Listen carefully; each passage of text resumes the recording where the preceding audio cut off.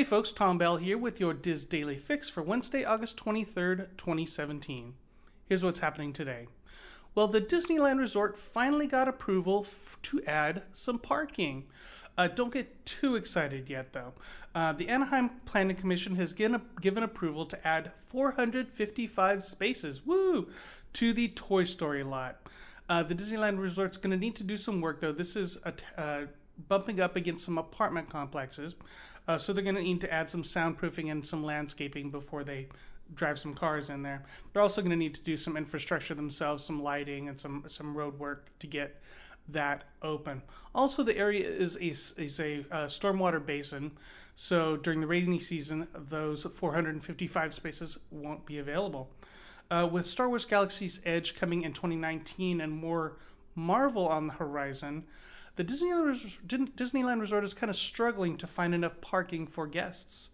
The resort's Eastern Gateway project that had promised to add 6,800 spaces in a parking structure behind merchants on Harbor Boulevard has stalled after local merchants complained about the economic impact that the structure and mostly the attached bridge would have on the local economy.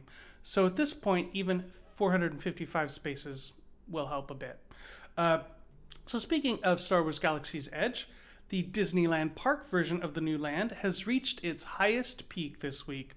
As is the tradition in construction and at the Disneyland Resort, every cast member was invited to add their signature to the steel beams that were raised in place, topping out construction, becoming an unseen but important part of Disneyland history. Very cool. Again, Star Wars Galaxy's Edge is set to open first at Disneyland Park in 2019, then later that year at Disney Hollywood Studios at Walt Disney World. Finally today, speaking of Walt Disney World, if you're heading out to Walt Disney World soon, you are going to want to make sure you have the latest version of My Disney Experience on your smartphone. The app updated overnight, and now guests will be able to track their Disney dining plan, meals, and snack credits right there on their smartphone. I think that's one of the most asked for updates, so that's very, very cool. Also, guests will be able to view purchases that they've charged to their Walt Disney World Resort hotel account.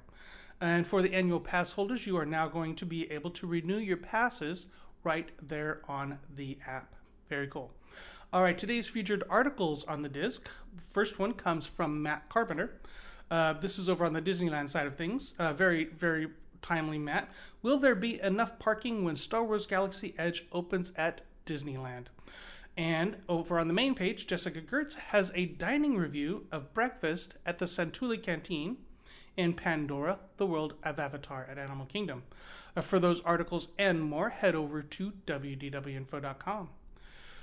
Trending on the Diz boards today is a thread from Joy K. Speaking of more and more and more construction, Joy K wonders, with all the construction at Hollywood Studios, why hasn't Disney done something at the park to plus up the experience for guests who are visiting during the construction period? Share your thoughts on the thread entitled, Why Doesn't DHS Add Value During Refurb?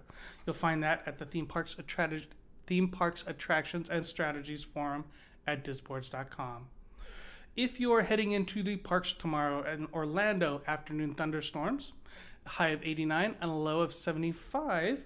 A weird forecast in Anaheim, partly cloudy. High of 80, low of 66. Just sunny skies in Anaheim. You can find links to all these stories and more on our Daily Fix main page at wdwinfo.com/dailyfix.